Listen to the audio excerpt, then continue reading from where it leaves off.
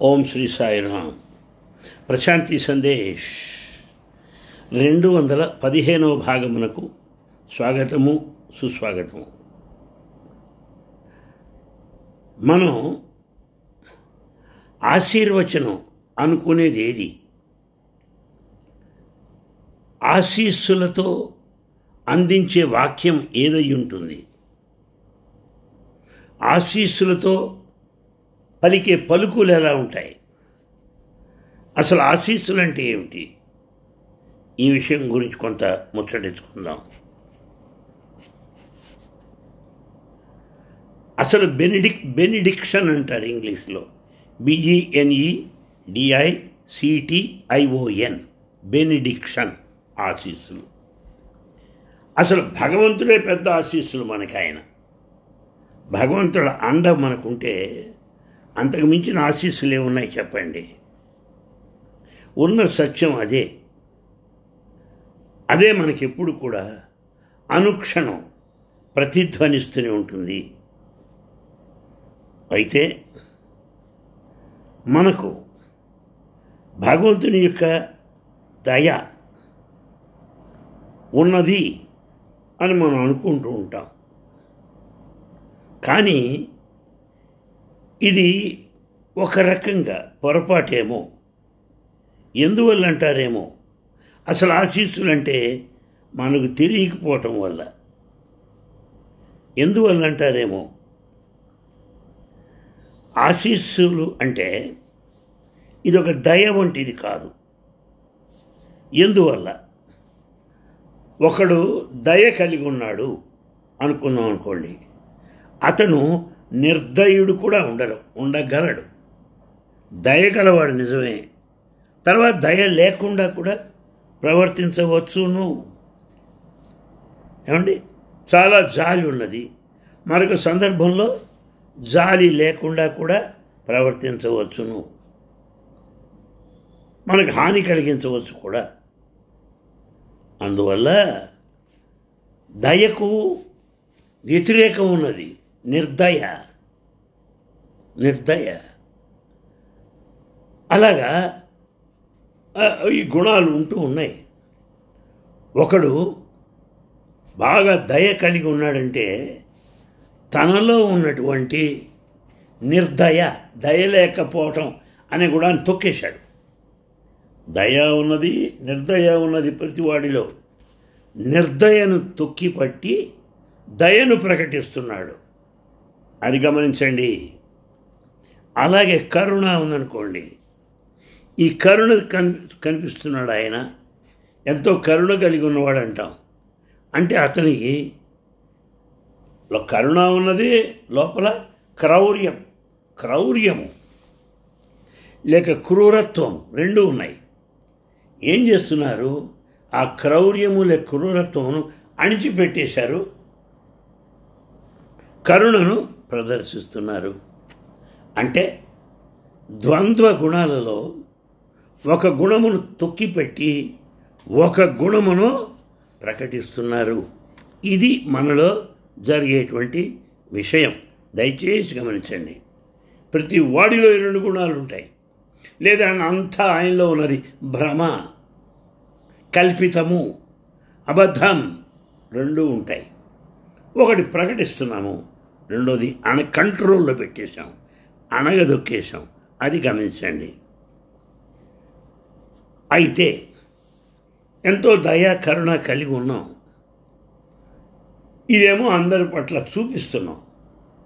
దీనివల్ల ఒక మంచి నాకు ఏర్పడుతున్నది. ఒక మంచివాడని అందరూ భావిస్తున్నారు.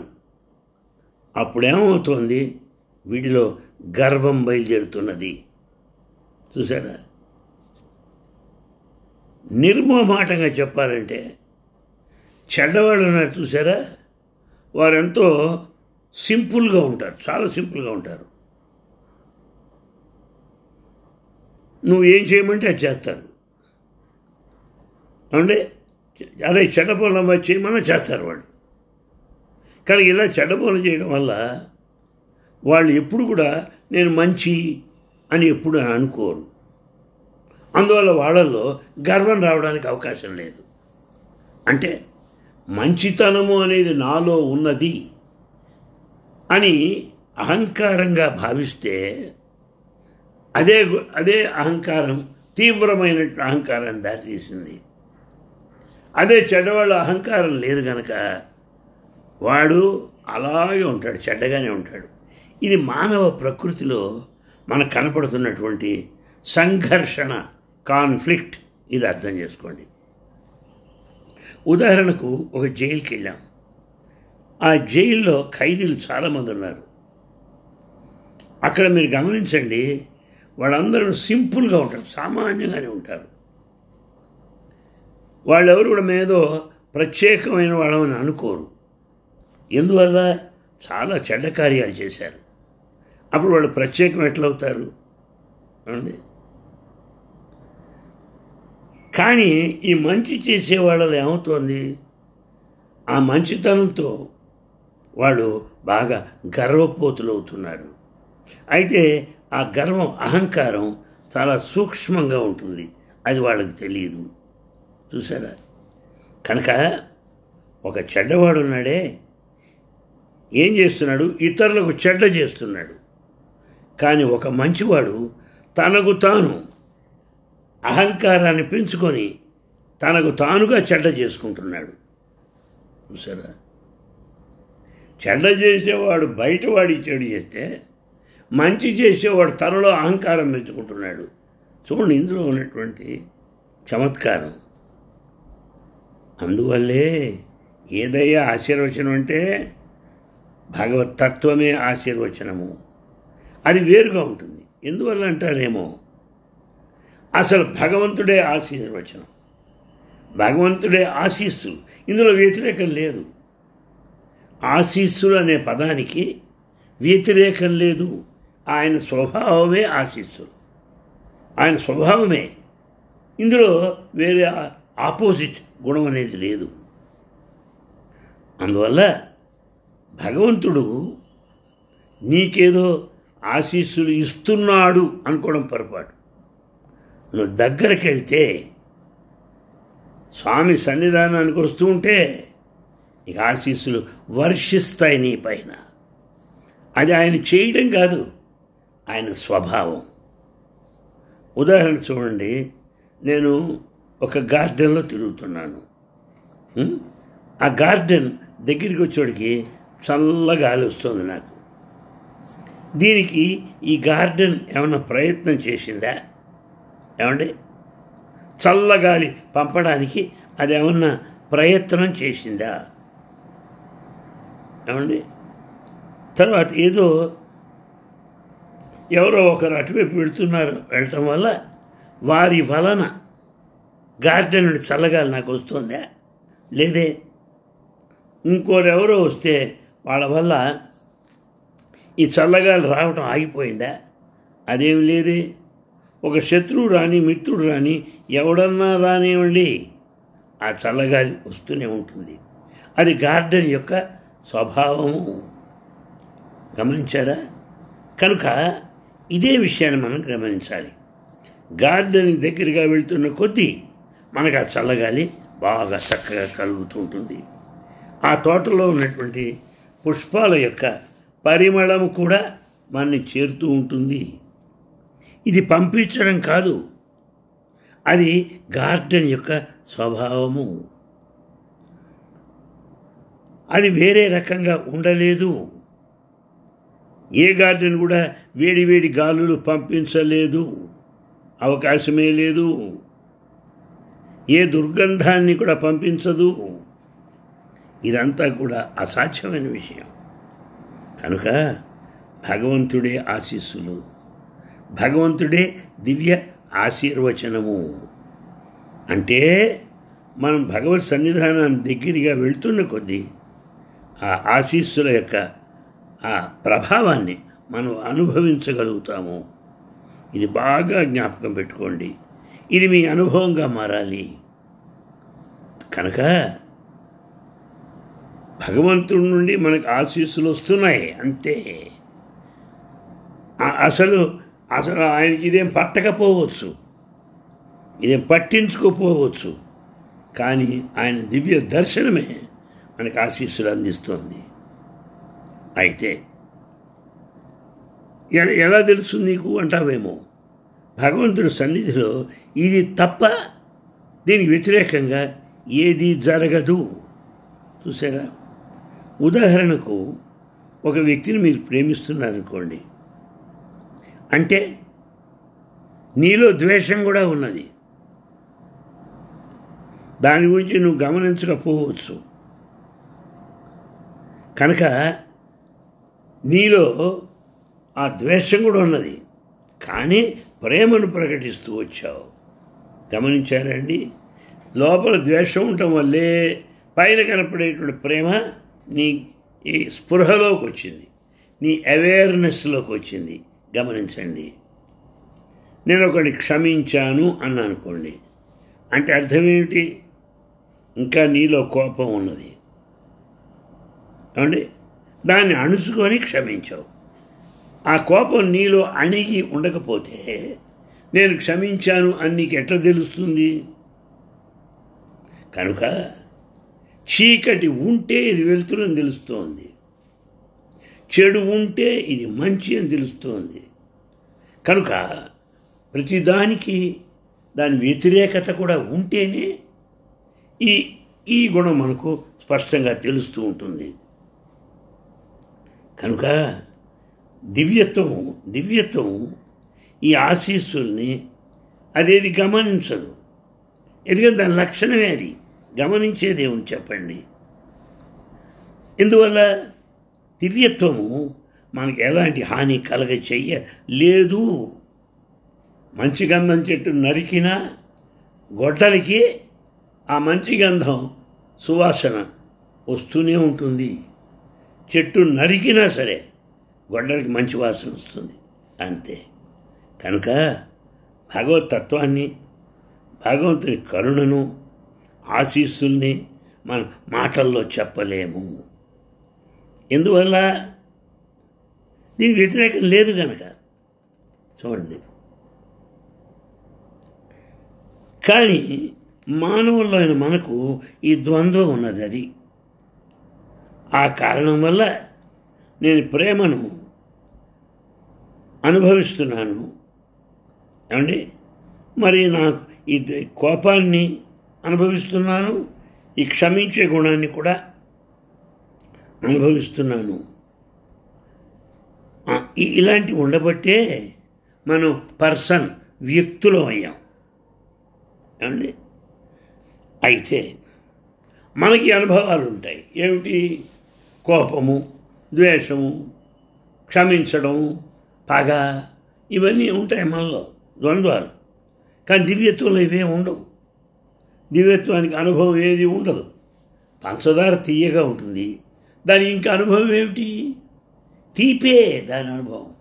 అలాగే ఆశీర్వచనము, క్షమాగుణము, ప్రేమ, జాలి, కరుణ దివ్యత్వం యొక్క లక్షణములుగా గమనించండి.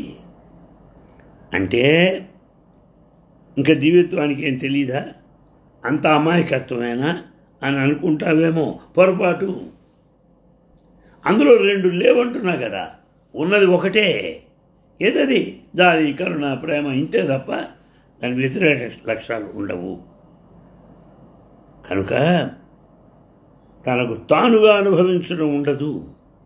లక్షణము, అనుభవము ఒకటే అయిపోయింది. అది ఎలాంటిదంటే విశాలమైనటువంటి చైతన్యము. విశాలమైన చైతన్యమే దివ్యత్వము. అది వ్యక్తి కాదు, చైతన్యమే, నిరాకారము. అదొక శక్తి, అది ఒక విశాలమైనటువంటి తత్వము. దాన్ని అర్థం చేసుకోండి. కనుక మనం భగవంతుడి దగ్గరికి వెళ్ళినప్పుడు ఈ ఆశీస్ ప్రభావం మనపైన పడుతూ ఉంటుంది. భగవంతుడు దూరం అయినప్పుడు అంతకన్నా దురదృష్టం మరొకటి లేదు, అంతకన్నా శాపం మరొకటి లేదు. మనకేదైనా దురదృష్టమైంది జరిగినప్పుడు దివ్యత్వం కారణం కాదు, మనం దివ్యత్వానికి దూరం అవటమే కారణం. మనకేదైనా మంచి జరుగుతోందంటే దానికి కారణము నువ్వు దివ్యత్వమునకు సమీపించుటే కారణము, దగ్గరగా వచ్చు, అది కారణం. కనుక ఏమనాలి మనం? అయ్యా, దగ్గరవుతున్న కొద్దీ భగవంతుడి నుంచి ఆశీస్సులు లభిస్తాయి. దూరం అయినప్పుడు దురదృష్టం, సంఘటనలు జరుగుతాయి. ఇది మనం చెప్పవలసిన విషయం. కనుక మనం ఏం చేయాలి? ఈ రెండింటిని దాటే స్థాయికి వెళ్ళాలి. రెండింటిని ఒక్క జంప్ చేయాలి మనం. అంటే దగ్గర దూరం అని కాకుండా, దగ్గర అయిపోయి అనుభవిస్తున్నాను, దూరం అయ్యి అది అనుభవిస్తున్నాను అనే రెండింటిని కూడా దాటి పై స్థాయికి వెళ్ళాలి. అప్పుడున్నదే సమస్తము ఏకత్వమే, అంతా ఏకత్వమే. అంటే విమానంలో వెళ్తున్నప్పుడు ఈ మేడలు ఇవన్నీ దాటాం, కొండలన్నీ దాటాం, ఆకాశంలోకి వెళ్ళిపోతున్నాం. ఆకాశంలో జనక అంతా ఒకటే, ఇంకేమీ లేవు. ఇది ఫైనల్ స్టేజ్ అన్నమాట. చాలా గొప్ప విషయం. చూసారా? అక్కడ మనకు ఈ ఆశీస్సులు ఉన్నాయా లేదా అన్న భావమే రాదు మనకు. ఎందువల్ల అంతా ఒకటిగానే ఉండిపోయింది, అంతా ఏకత్వముగా నిలిచింది. అది నీకు అనుభవానికి వచ్చేసింది. ఏకత్వంగా ఉన్నప్పుడు ఇంకేమీ లేదు. ఇది మనం గమనించాలి. అదే నిజమైనటువంటి దివ్యత్వం. అది గమనించండి. నిజానికి ఇలాంటి దివ్యత్వం వల్ల మనకు శాంతి ఏర్పడుతుంది. అండి, ఇది కేవలం దగ్గరగా ఉండటం వల్లే కాదు, ఎక్కడున్నా సరే ఏకత్వం వల్ల అనుభవించేస్తావంటే దగ్గరగా ఉన్నప్పుడే అని కాదు. అది పెద్ద దగ్గరగా ఉన్నా నేను దూరంగా ఉన్నా ఇది కనిపించదు. చాలామంది ఉన్నారు, ఏమంటే అప్పుడు చాలా దయ అనుభవించామని. లేదు, పొరపాటు. ఆయన దయ ఎప్పుడూ నువ్వు అనుభవిస్తావు, ఆయన కరుణ ఎప్పుడూ అనుభవిస్తావు, ఆయన ఆశీస్సులు ఎప్పుడు నీకు ఉంటాయి అనే విషయాన్ని గమనించాలి. బుద్ధుడున్నాడంటే పరిపూర్ణ ప్రశాంతతలో ఉన్నాడు. నిజానికి ఈ మాట మనం అనకూడదు. ఎందువల్ల? ఆయన ఆ ప్రశాంతే బుద్ధుడు. ఆయనలో అశాంతి కారణం ఏమీ లేదు. అలా కాక దుఃఖంలో ఉన్నవాడికి ప్రశాంతత రావచ్చు. ఏమీ లేని వాడికి ప్రశాంత కాక ఏమవుతుంది చెప్పండి? కనుక అయితే ఏదో మనంతా సంసారంలో గృహస్థులం కనుక ఏదో అలజడి వస్తుంది సంసారంలో. ఈ అలజడికి మరొక ఇబ్బందికి ఈ రెండింటికి మధ్య శాంతి అనుభవిస్తూ ఉంటాం. గ్యాప్. ఇప్పుడో కష్టం, ఆ తర్వాత కొంతకాలం కష్టం. ఈ రెండు కష్టాల మధ్య మనం శాంతిని అనుభవిస్తూ ఉంటాం. అది మనలో జరిగేటువంటి విషయం. చూసారా? అయితే ఇందులో గమనించవలసిన విషయం ఏమిటి? ఎప్పుడు ప్రశాంతి మనం అనుభవించాలి. దీనికి పై స్థాయికి వెళ్ళాలి. కేవలం అనుభవించేవాడు మాత్రమే ఉండాలి. ఆ అనుభవించేవాడు ఉన్నాడే, వాడే ఆత్మ. వాడి సుఖం లేదు, వాడి దుఃఖం లేదు, లాభం లేదు, నష్టం లేదు, శాంతి లేదు, అశాంతి లేదు, అంతా ఉన్నది ప్రశాంతి. సాయిరాం. మళ్ళీ కలుసుకుందాం.